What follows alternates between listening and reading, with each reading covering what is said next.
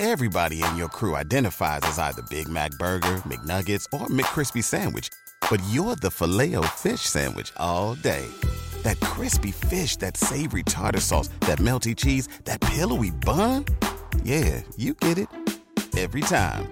And if you love the Filet-O-Fish, right now you can catch two of the classics you love for just $6. Limited time only. Price and participation may vary. Cannot be combined with any other offer. Single item at regular price. Ba-da-ba-ba-ba.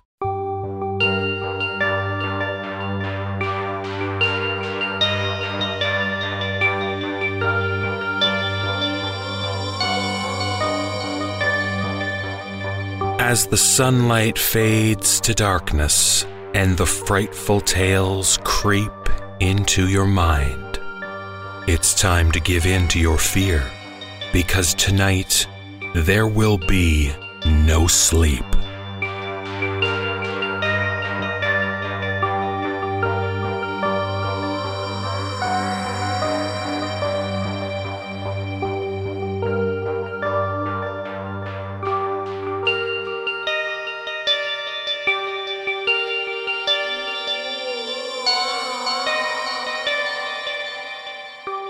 Hey everybody, welcome to the Nosleep podcast. This is the producer, David Cummings. It's episode 6 of season 2, and we're going to be featuring 2 stories from the monthly writing contest on Reddit's Nosleep forum. The first story was entered in June's contest and came in a close second. This story was written by our regular narrator, Chris Edelman, and he will be reading his own story for us in this episode. Then our final tale. Yes, only 2 stories this time, but trust me, you won't be shortchanged. Because the final story is an epic tale that won the writing contest for February. Author Sienna Hartbauer returns to the podcast after her story Rapid Eye Movements appeared in episode 3. Her story, Unknown Caller, features the narrating team of Jessica Prokuski and Ian Mendez. So, let's get things started with our first story. Chris's tale is about the skill commonly referred to as photographic memory, the ability to recall images, sounds, or objects in memory with extreme precision. This might sound like a very beneficial ability, but could you imagine what would happen if you experienced something that you desperately wanted to forget? The author reads for us a disturbing encounter with eidetic memory.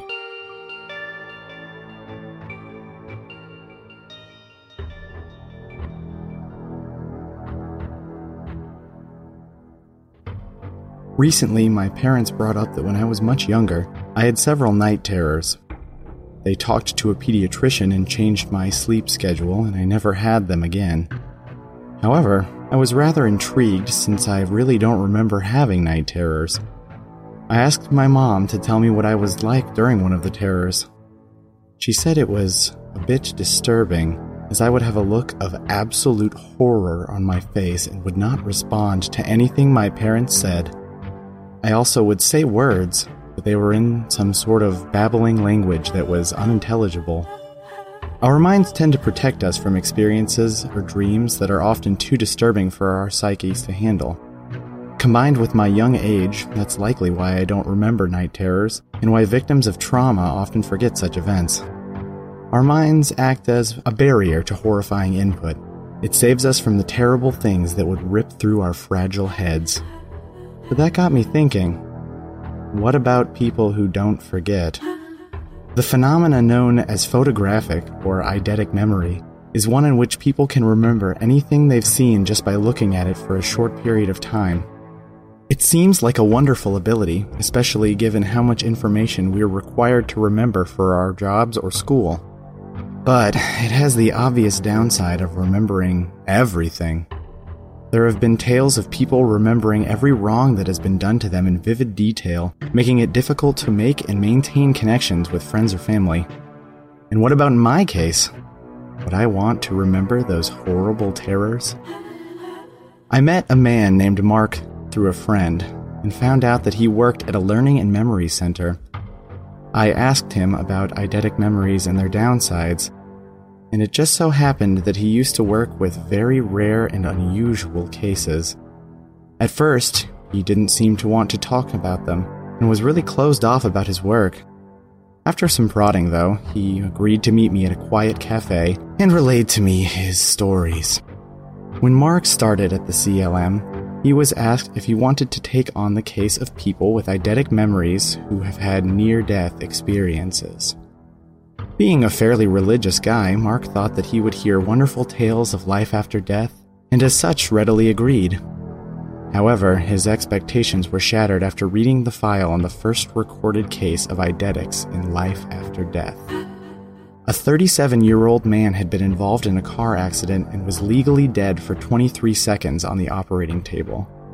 After several days of unconsciousness, he awoke as a nurse was checking up on him. Despite his injuries, he tore out both his and the attending nurse's eyes and tried to push his eyes into her empty bleeding sockets. The doctors ran in as the man began to scream at her, "Do you see them? Do you see them too?" Despite the horrible account, Mark traveled to different mental institutions, collecting other accounts from eidetics who had near-death experiences. While very few were quite as severe as the first account, they were still unsettling. No single near-death eidetic could be what any psychologist would describe as sane, but very few of them had any psychological disturbances before their near-death experience. They were all fairly well-adjusted people until their various experiences.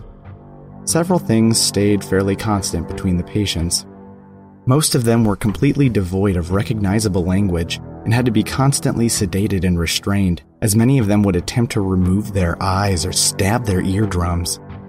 When asked why they would do this, and in the rare moment that they were coherent enough to answer, they would say in anguish that they didn't want to hear or see them anymore.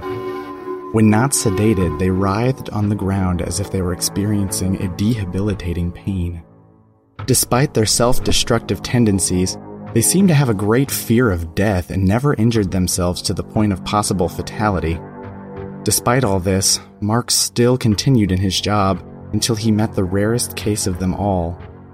After speaking with this patient, he demanded a transfer. The final patient was a lesser-known serial killer. His eidetic memory made him very difficult to apprehend and very dangerous to his victims. His near-death experience had been after a gunshot wound that was inflicted during his tense capture by police. However, unlike the other patients, this serial killer acted completely calm and lucid. It was as if nothing about him had changed. He did not try to mutilate himself or babble about seeing things. He was still quite insane, but certainly not in the same way as the others. Mark sat down with him in a guarded and watched room and asked him the same questions he asked the others.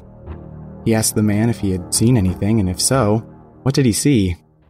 Mark told me his answer verbatim, and I repeat it here. "I saw and heard what I always have, the Whisperers. They're inhuman. They are the exact opposite of what we are. We live and breathe, and they do not. Most of you can't hear them, and even the once dead forget their words. Those that remember, though, are changed. They can't handle the truth of death. Not me, though. I've always heard them. They tell me that they want more of you. They tell me to bring more of you to them." That was the last Mark ever heard from any of the eidetics. I noticed, though, as he told me the story, he began to get more and more nervous. His palms began to sweat and he wrung his hands. After he relayed to me his story, I asked him what was wrong. He grabbed my hand then, and I could feel him trembling. His words chilled me. The reason I started with that project is because I have an eidetic memory.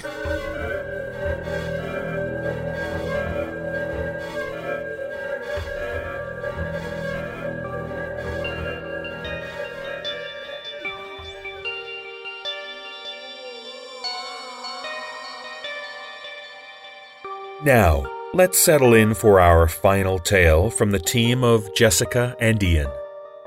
Sienna Hartbauer's story is about a young woman who encounters an incessant phone menace who escalates things beyond her worst nightmares. So turn off the lights, lock the doors, and, oh yes, turn off the phone so you won't be interrupted by a unknown caller.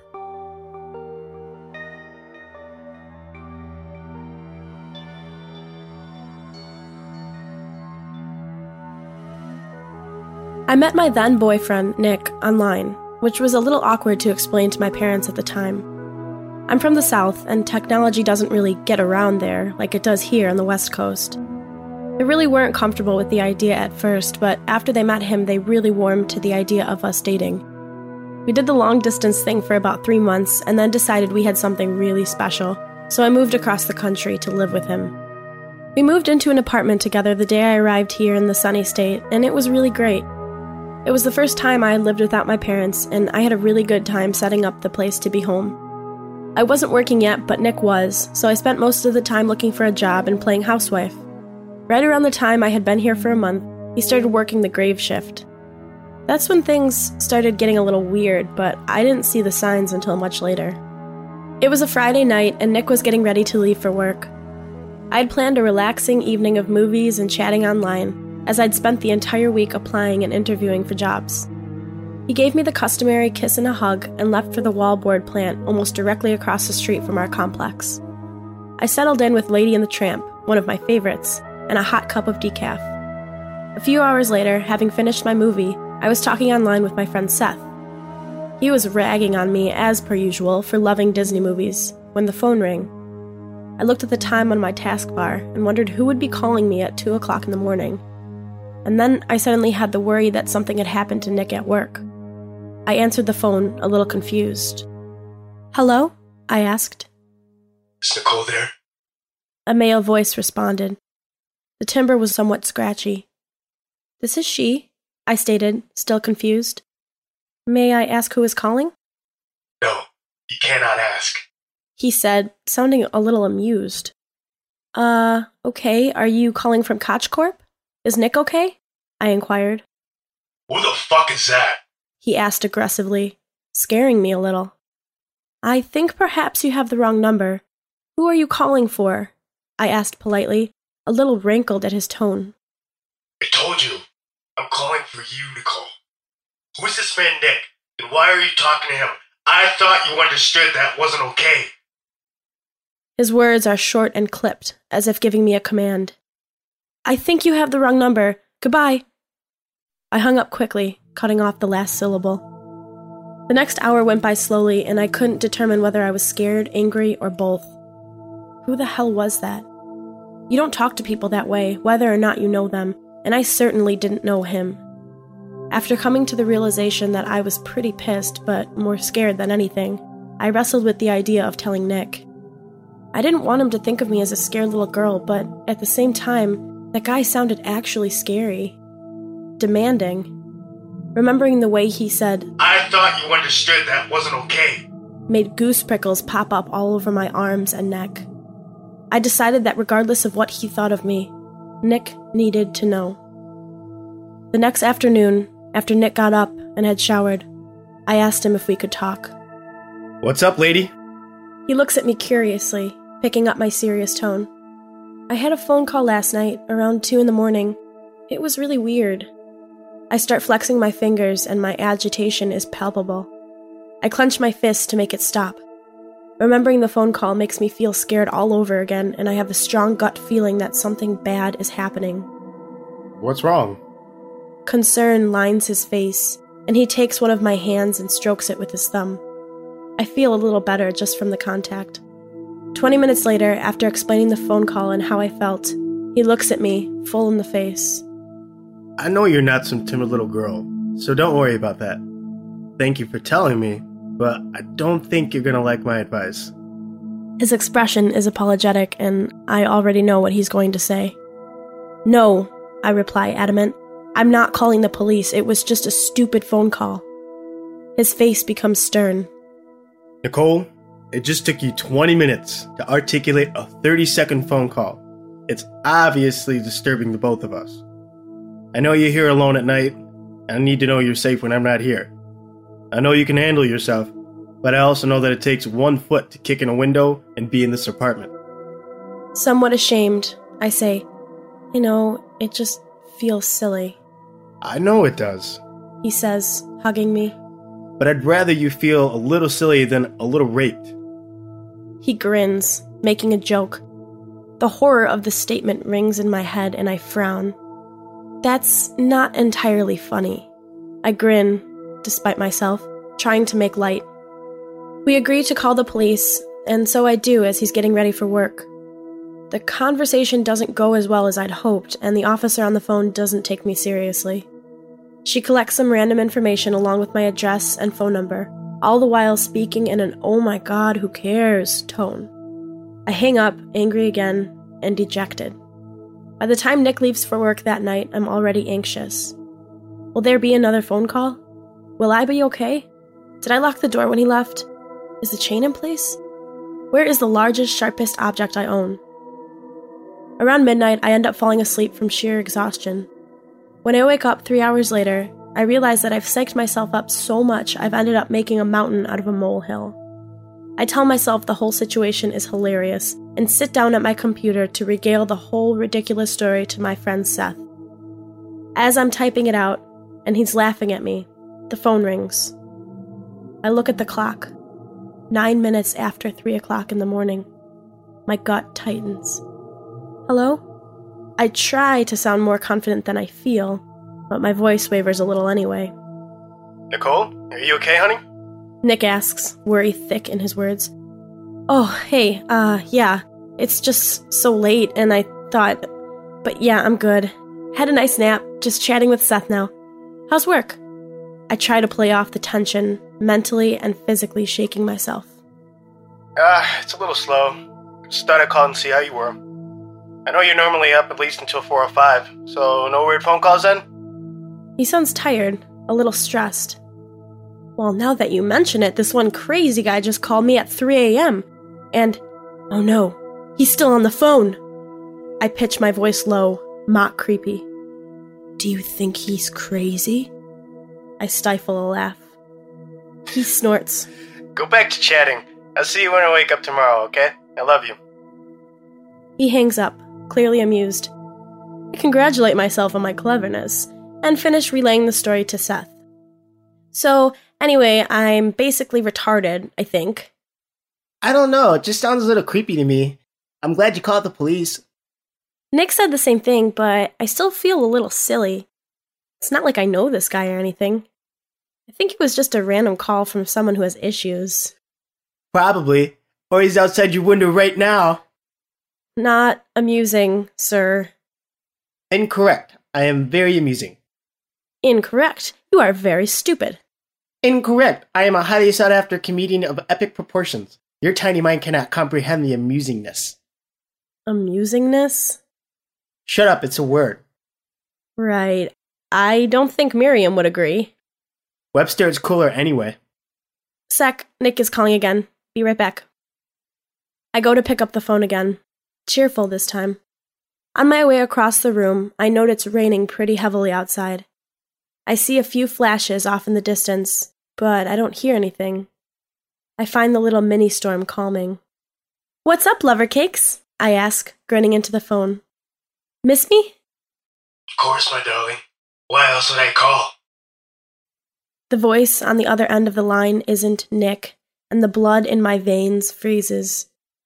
The creepy vibe this time is tenfold, and I know in my heart that this man is going to hurt me. All from those 8 words.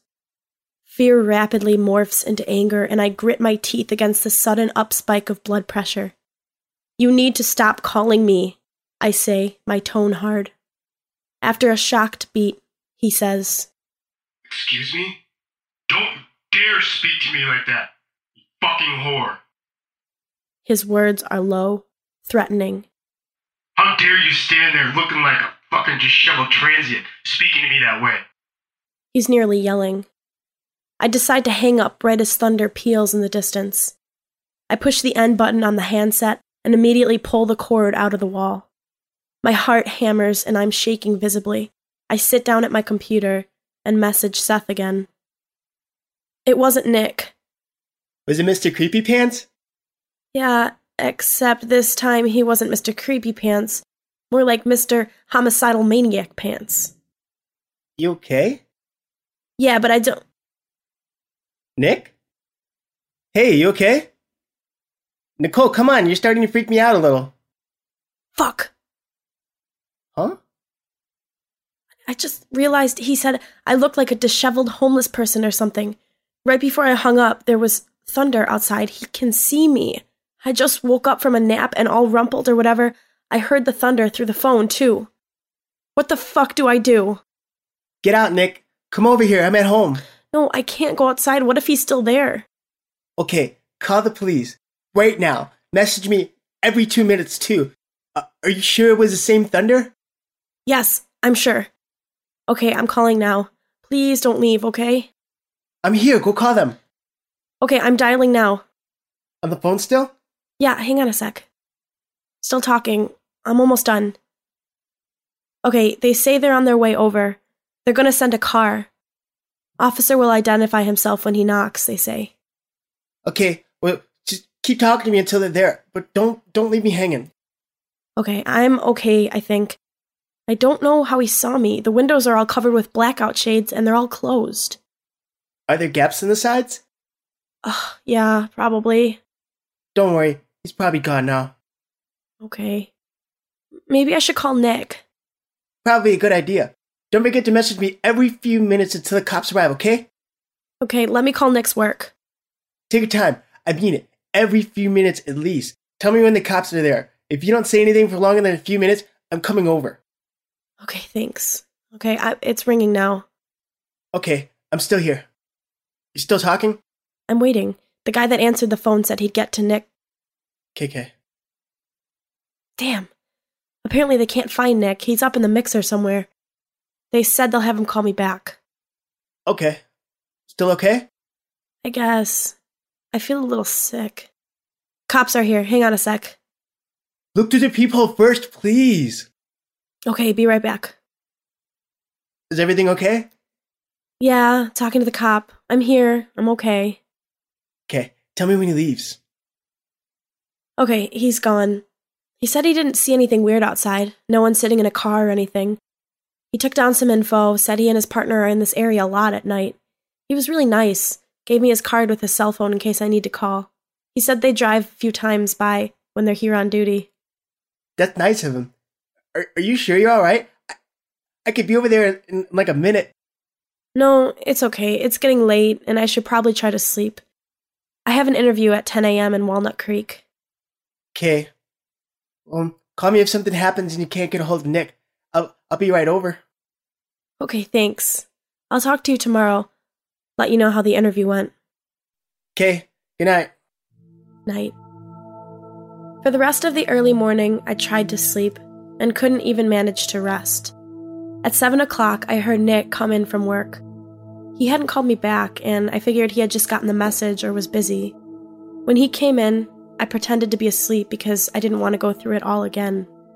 Over the next few weeks, the phone rang almost every night between midnight and 4 a.m. I didn't answer it anymore, and after the fourth night of it ringing, I kept the phone on silent. On the fifth night, I had caller ID installed so I could pick up the phone if it was Nick. Every time it rang, though, it just said, "Caller unknown." After 2 weeks, Nick and I started fighting about really small, stupid things. Suddenly, during an argument one day, he stopped mid-sentence and looked at me. What's wrong with you? He asked, more concerned than angry. Nothing, I'm fine. Why do you even care where I put my dirty clothes? I asked, annoyed. You're not fine. We've been arguing over stupid shit for a while, and it's not where you put your dirty clothes or the dishes not being done that's bothering either of us. What's wrong? His tone is exasperated, but I can tell by his face that he's concerned. I sigh heavily, feeling all the anger flood out of me. You know that weird call I got a while ago? Yeah. The dude that was yelling at you? Did he call again or something? He tilts his head, concerned and looking a little angry. Well, yeah, he did. The night after that. He called, and a few things he said really scared me, like he could see me or something, and I heard thunder, both through the phone and outside, at the same time. I looked away, ashamed that I haven't told him this yet. He stares at me like he's seeing a blue elephant in the middle of a china shop. Why didn't you tell me that, Nicole? You should have told me that. He looks angry, but moves across the room to hug me anyway. I know, but I called the cops that night, and they came out.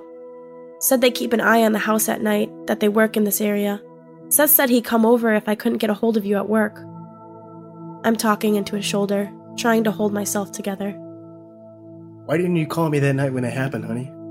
He squeezes hard, and it hurts my ribs a little, but the feeling is nice nonetheless. I did. I talked to someone who said you were up in the mixer, and that you'd call me back. I guessed you were busy. I didn't get the message. I'm sorry I wasn't there for you. He looks down at me, and his face goes serious.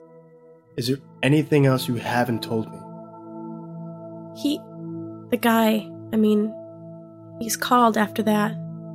How many times? Every night since then. Usually between 12 and 4 in the morning, I say, sheepishly.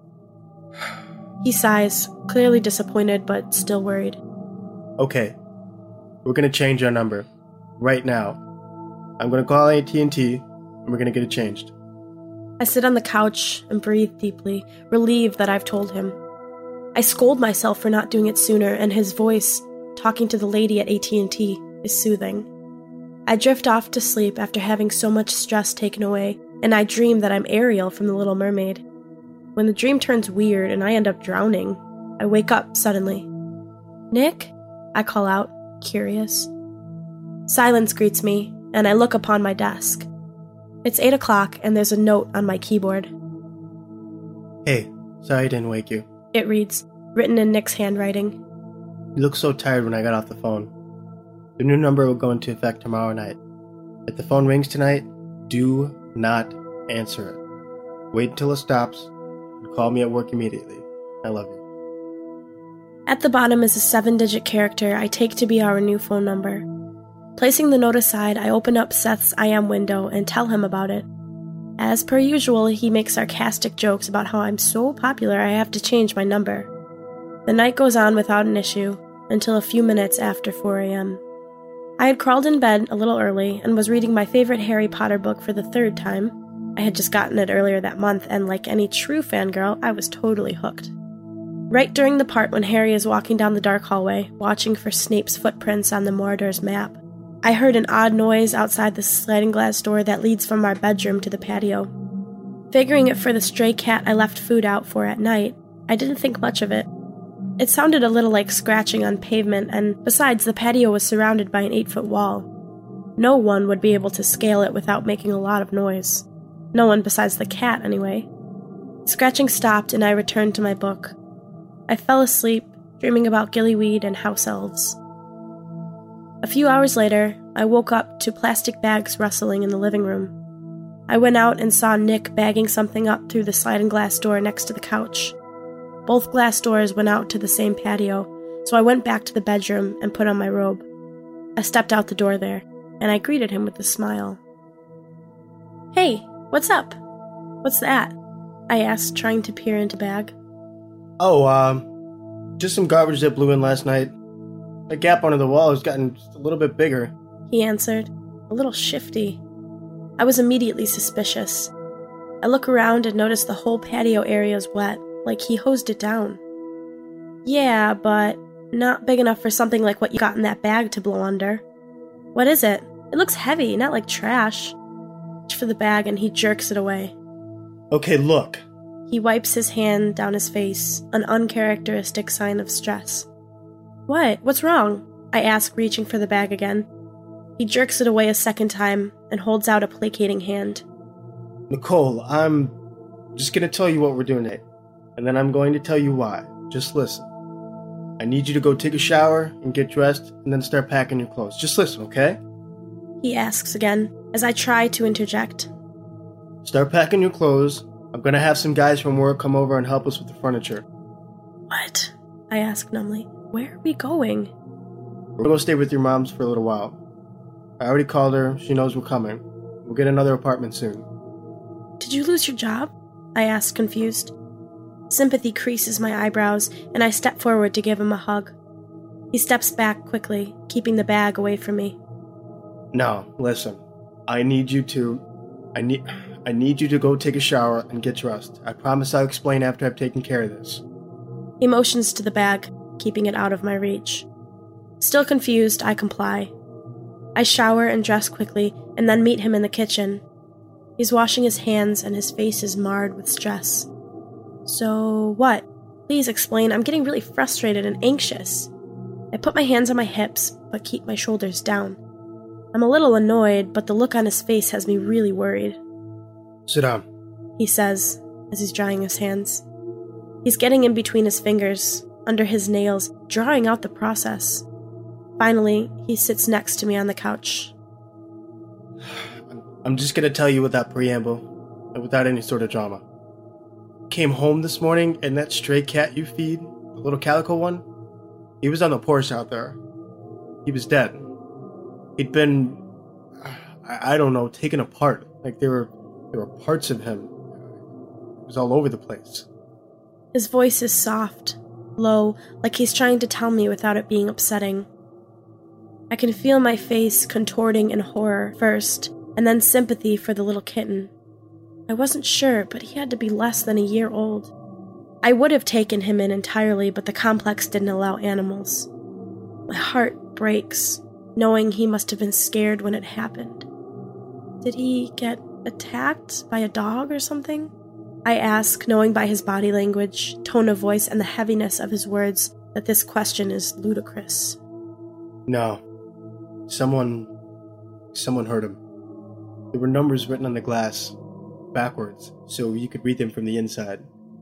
It was our new phone number. They were kind of painted on with some leaves, I think. It's probably red paint. He says the last quickly, and I know he means blood.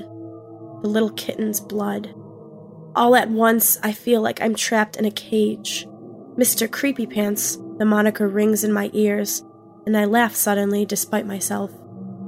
His voice comes back to me, and it feels like sandpaper in my ears. This doesn't happen, though. Not like that. It starts with phone calls, and then it goes on from there. It doesn't go from phone calls to murdering animals in less than 3 weeks. This is not how it goes, I say, frustrated. This is fucking crazy. Nick looks at me desperately, at a loss for words. Okay, I'm packing now. I move away, and as I pass by, he catches me up in a hug. I'm gonna keep you safe, okay? I will do everything I can to keep you safe. He holds tight, like I'm going to break apart. I feel like that might be true. He could just be crazy. He knows my name, but that's all he knows, right?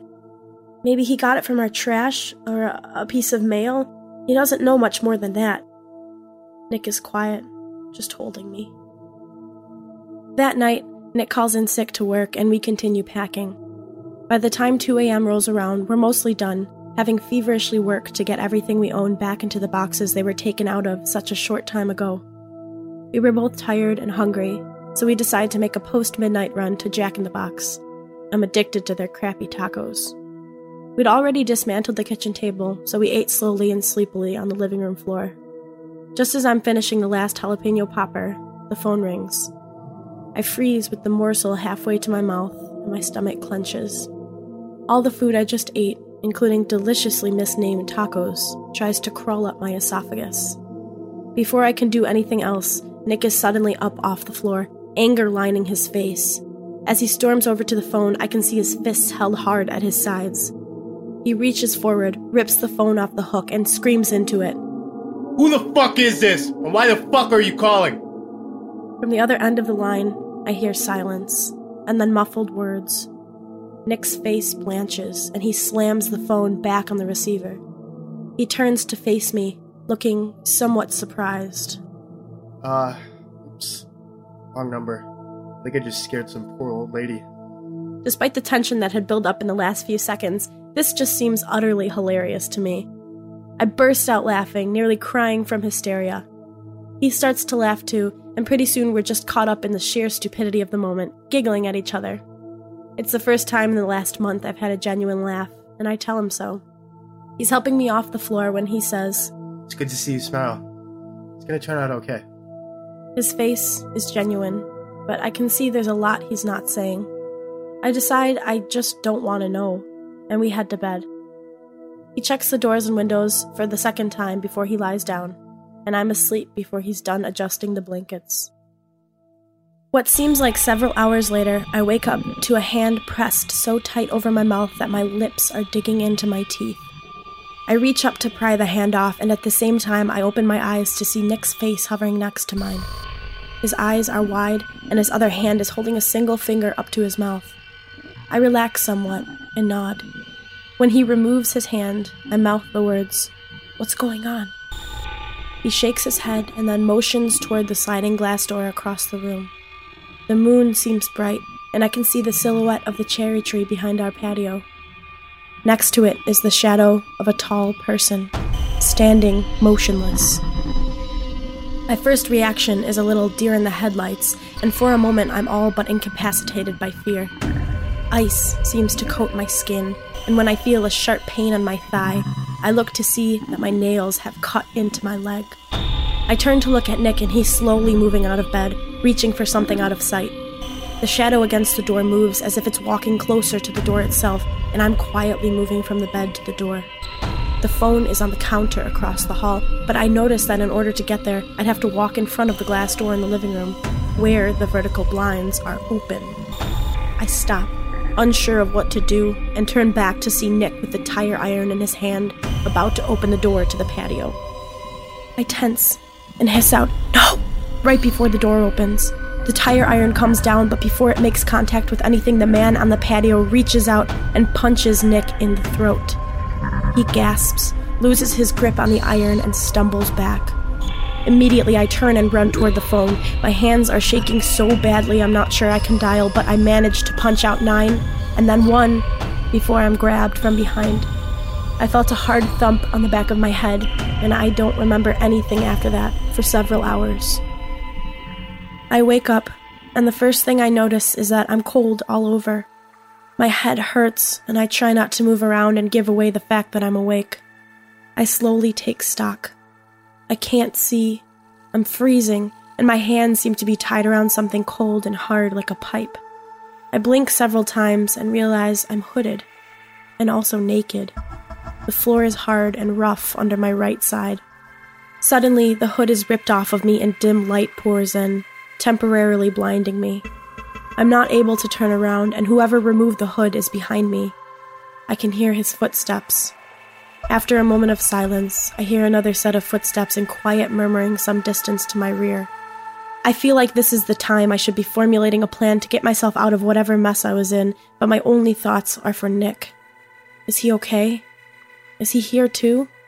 I don't see anybody on the floor with me, but my range of view is limited.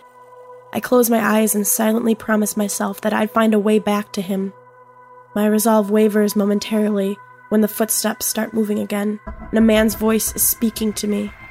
It is deep, familiar, and scratchy. "Are you awake?" He asks. I don't answer out of defiance, but also fear. A sharp kick lands on my left kidney, and I gasp out in pain. "Are you awake, whore?" He demands. Yes, I stutter out through the pain. The concrete bites into my right hip as I try to roll backwards to look at him. I decide that if I'm going to die or if he's going to hurt me, I will damn well know what he looks like in the very least. His foot stops me from rolling and pushes my left shoulder flat to the ground. "Don't move, bitch. I didn't say you could move." His voice has taken on an oily quality, and frankly, it pisses me off. "Fuck you! Get the fuck off of me!" I scream, squirming, tearing a gash into my hip. "Fuck off!" My words are met with a hard kick in the middle of my shoulder blades, and the wind is knocked violently from my lungs. I curl up, trying to suck in air. My spine feels bent. "Shut up. If you scream again, I will remove your tongue. You understand?" He asks, grasping the back of my neck firmly. "Fuck off!" I spit out, along with a little phlegm and blood. "Fuck you and fuck off!" My chest heaves, and I'm still trying to get my breath. You got a dirty mouth, you know? Perhaps I could put it to use. I've got a few interesting things I could shove in there. What do you think? He asks, and he sounds genuinely curious. I stay silent, still trying to gather myself.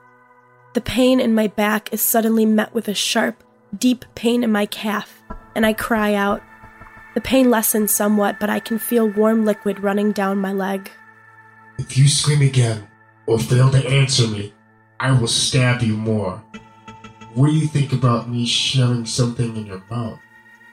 Answer me, you stupid bitch. His last words are punctuated with the sharp poke in my kidney, and again, I gasp. I think whatever you put in there should probably be something you don't mind losing, asshole. I grit my teeth against the pain of the knife in my side and refuse to cry out again. Tears well up, but I stay quiet. Suddenly, I'm being lifted by my arms, and the joints in my shoulders scream in agony. Despite my stubbornness, I involuntarily gasp in surprise and pain. Manners are something you need to learn, he rages, jerking me around hard. He keeps himself behind me, and when I try to turn my face towards him, he cuffs me hard around the head. He starts moving forward, walking quickly, and I try to get my legs under myself so I'm not being dragged. I see that we're in a large room, but the ceiling is low, like someone has installed acoustic tiles. The floor is indeed cement, and it's like ice under my bare feet. I remember again that I'm naked, and my footsteps falter as I try to cover myself. I have a momentary crazy thought, wondering how the hell I forgot I was naked. The surreal nature of the moment becomes overwhelming, and I lose track of where we're going for a few minutes. After what feels like an eternity, we're emerging from the building. The building is huge. I can see the shadow of it on the ground. The lot is mostly dirt, and I surmise that this must be a construction site of some sort, though I don't recognize the surroundings. When we're in the shadow of the building and perhaps 30 feet away from the door, he shoves me roughly into the dirt. Before I can even sit up, I feel a sharp prick on my neck. If you move, I will open your jugular, he says matter-of-factly. The lack of sinister in his voice is chilling, as if he's simply telling me a random fact one might learn on the Discovery Channel. Going from rage just a few minutes before to this convinces me that the person I'm dealing with doesn't really have all of his eggs in one basket. I stay still, and he removes the knife and moves back from me. I hear more murmuring, and I realize he's talking on a cell phone. Again, I assess my situation. Technically, I could stand up from the position I was half sitting, half lying down in, but I'm unsure of how far I'd get before he'd be able to tackle me. I'll let my muscles fall loose, keeping my head turned away. I lay fully on my right side again. As I'm listening, he's still talking on the phone. I hear the words girl, take, and asset. I decide whatever he's doing I don't like. This is the moment I realize my brain has gone fully into snark mode to combat the fear. Upon realizing this, the defiance fades a little, and I can feel the terror sliding into me like the knife did into my side. I twist a little and look at my left flank. Blood is slowly oozing out of the wound. This pisses me off again, because what the fuck? You don't just go stabbing people. How rude. Again, the sassy defiance floods in, and I can still hear him talking on the phone. I start thinking that no matter how far I get before he tackles me to the ground, it'll still be further than where I'm sitting here like a Christmas duck. I don't even like duck. My breathing slows so I can hear him better. From the cadence of his voice, he sounds somewhat agitated, but not wholly angry. He also sounds like he's facing away from me. All right then, I think. I can only focus on getting back to Nick. He said he'd keep me safe, but I'll be all kinds of damned before I let that duty sit fully in his realm of responsibility. I'm a capable human being, so I decide to help him keep that promise. He'll keep me safe, I know, but so will I. Slowly, so as to not draw attention, I pull my legs up, angling my feet so my toes are pressed against the ground. I figure that once I start rising, he'll notice, so getting up is going to have to be done quietly, quickly, and in one smooth motion. Anticipation, fear, anxiety, determination, adrenaline, and bald terror pool in my stomach, and I feel like I want to cry. Tightening my stomach, I pull my arms in close behind me. When I'm ready, I'm going to roll onto my right knee, push myself up, and run like my life depends on it. I realize suddenly that it does, and my bladder lets go as my heart pounds. Fortunately, I had not had anything to drink with all the salty Jack-in-the-Box quasi food, so I don't make a mess.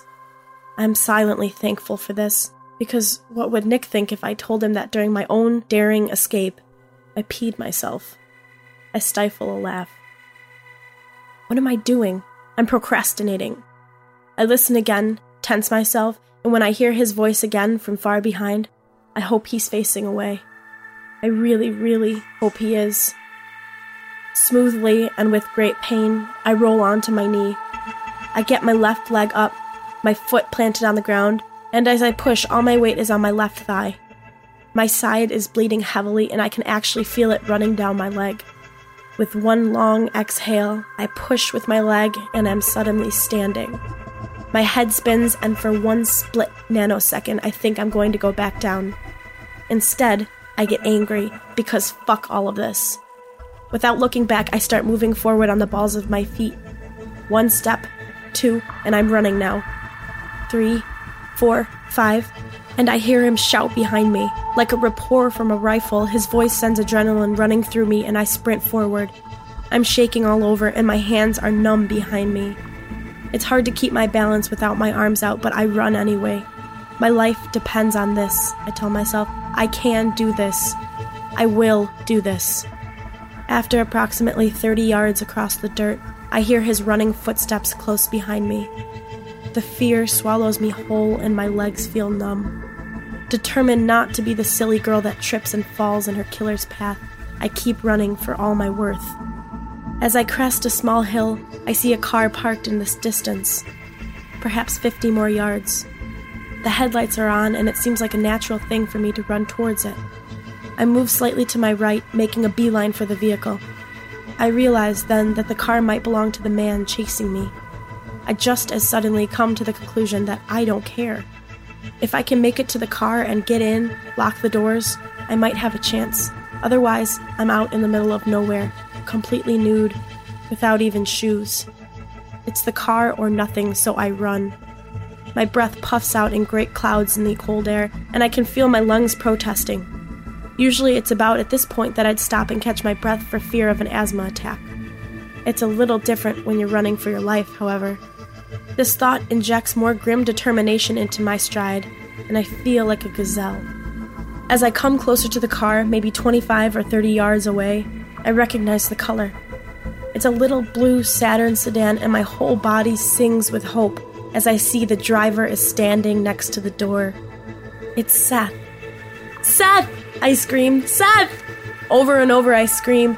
I hear my voice and it sounds unnatural, shrill and high. Please, Seth! Nicole? What are you... Oh my god! Down! He yells, shock on his face. Without a word, I drop to the dirt, skidding across several feet from the momentum I was carrying in my run. Just as I hit the ground, a shot rings out behind me. The pain in my side suddenly comes back with raw vengeance, and the wind is knocked out of me, both from impact and sensation. The world is momentarily blurry, and as I'm trying to catch my breath, I know that I'm in the middle of an asthma attack. I try to slow down, just to get a little air, and it isn't working. Seth is suddenly next to me, frantically trying to help me up. I hear running, and I realize we're both being chased now. I see Mr. Creepypants. The misnomer is odd in my head now, no longer amusing. Some 20 yards away, closing fast. I get my feet under me, and I'm almost bodily thrown into Seth's car, across the driver's seat. He dives in next to me and slams the car into reverse. In the seconds it takes me to orient myself, I look out the windshield and see him coming towards us with the gun raised. He fires once, twice, missing the car entirely. My eyes go wide. In the muzzle flash of the second shot, I see his face. I see Nick's face. Almost a week later, I'm still in the hospital. The police officer outside my door is standing at rapt attention, like he has been for the last 6 days. Beside me, Seth is looking at me like I'm broken. It's making me angry, or at least it would if I had the energy to be angry. He wasn't there. Nor were there any signs of another car being present. They think he just walked in and out again. The woods are thick on the other side of the building. He says this apologetically, like it's his fault Nick got away. I'm quiet, not entirely sure of what to say. Finally, I settle with, "It's okay. He goes camping a lot. He's good with the outdoors. I doubt they'll find him." You said there was someone there in the patio that night he took you. Is someone helping him? Did you see who it was? He asked, concerned. No, I never saw that person. Just his shadow. He was tall and thin. Could be anyone, I guess. I close my eyes, the pain of betrayal even greater than that of my nicked kidney. I try to will the tears away, but they come anyway, completely oblivious to my wishes of not crying in front of Seth. He squeezes my hand, says, "I'll go get you something to drink. I'll be right back." I pull the sliding table across the bed and turn on my laptop. This is the point in my story where we come to present day. As I lay here typing this, it's been hours since Seth left.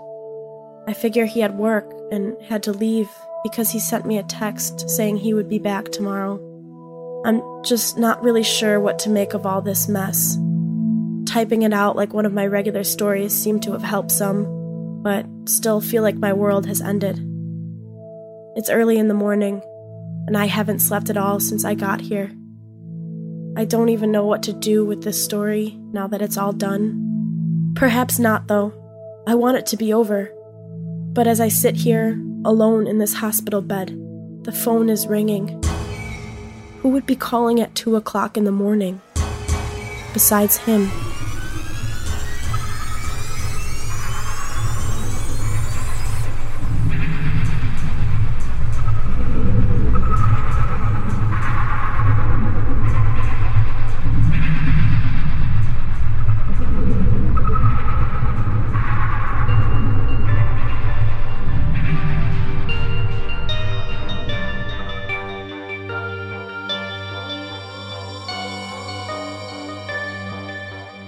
Our time together is drawing to a close.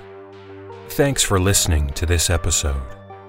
Join us again next time when we unleash more disturbing tales designed to afflict your night with no sleep.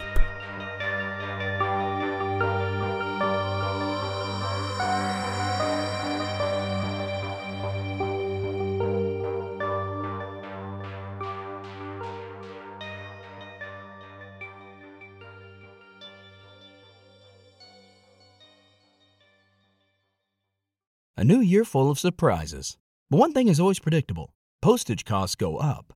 Stamps.com gives you crazy discounts of up to 89% off USPS and UPS services. So when postage goes up, your business will barely notice the change. Stamps.com is like your own personal post office, wherever you are. You can even take orders on the go with the mobile app. No lines, no traffic, no waiting. Schedule package pickups, automatically find the cheapest and fastest shipping options, and seamlessly connect with every major marketplace and shopping cart. There's even a supply store where you can stock up on mailing supplies, labels, even printers. Stamps.com has been indispensable for over 1 million businesses just like yours. All you need is a computer or phone and printer. Take a chunk out of your mailing and shipping costs this year with Stamps.com. Sign up with promo code PROGRAM for a special offer that includes a 4-week trial, plus free postage and free digital scale. No long-term commitments or contracts. That's Stamps.com, code PROGRAM.